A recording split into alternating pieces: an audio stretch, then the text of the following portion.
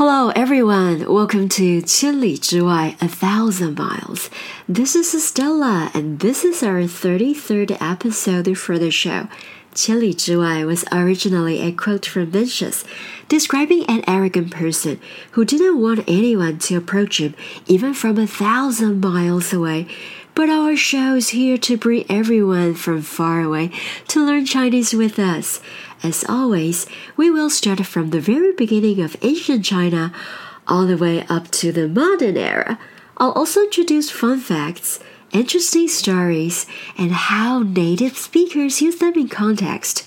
The idiom for today is 一刻千金, meaning time is the most precious and valuable asset. Now, our timeline has moved to the Song Dynasty, 960 to 1279 AD. It was considered to be the most advanced society in the world at the time. Technology was highly advanced in the fields of agriculture, ironworking, and printing. The Song system of government was also advanced for its time. Even though people in the Song dynasty didn't care much about military might, they managed to maintain a generally prosperous lifestyle. It was around the same time as the Holy Roman Empire in Europe. Today's main character was another world-class writer in Chinese history by the name of Su Shi, aka Su Dongpo. You might have heard a famous Chinese cuisine called Dongpo Rou, Dongpo pork, also known as Dongpo meat. It's a Hangzhou dish which is made by pan frying and then reddening pork belly. So, as you can probably surmise, Su Dongpo is not only a great writer, but is good at cooking. He invented the signature dish, and it has endured for hundreds of years, just as his literary works.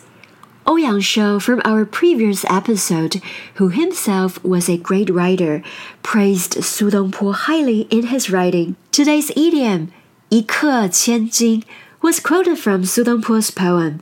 He wrote, 春宵一刻值千金. 春 is from 春天, spring. 宵 means the same as 晚上, the evening. And 值 is worth. In ancient times, people used 一刻 to represent 15 minutes. Su Dongpo thought that the scenery on spring evenings was very pretty, and spring is an important time of the year. Therefore, he used this as an analogy to say that this particular time is worth thousands of gold. People need to seize the moment and cherish the time that they have. In short, 一刻千金. In some circumstances, you could say that it's similar to time is money. An example of 一刻千金 in daily use could be 一刻千金, 你不要再玩电脑了. Time is precious. You shouldn't spend all day on your computer.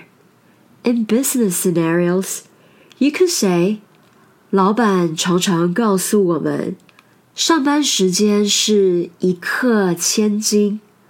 不可以做工作以外的事情. My boss always tells us not to get distracted by external affairs while at work, because time is a crucial factor. That's all for today, and I'm sure you can tell I'm just a little sick today. I hope you still enjoyed the story and get insight into how 一刻千金 can be used in Chinese. The content was from the Jet References and scripted by Mandarin X 中文课. Follow us on Facebook and Instagram for more Chinese learning. See you next time!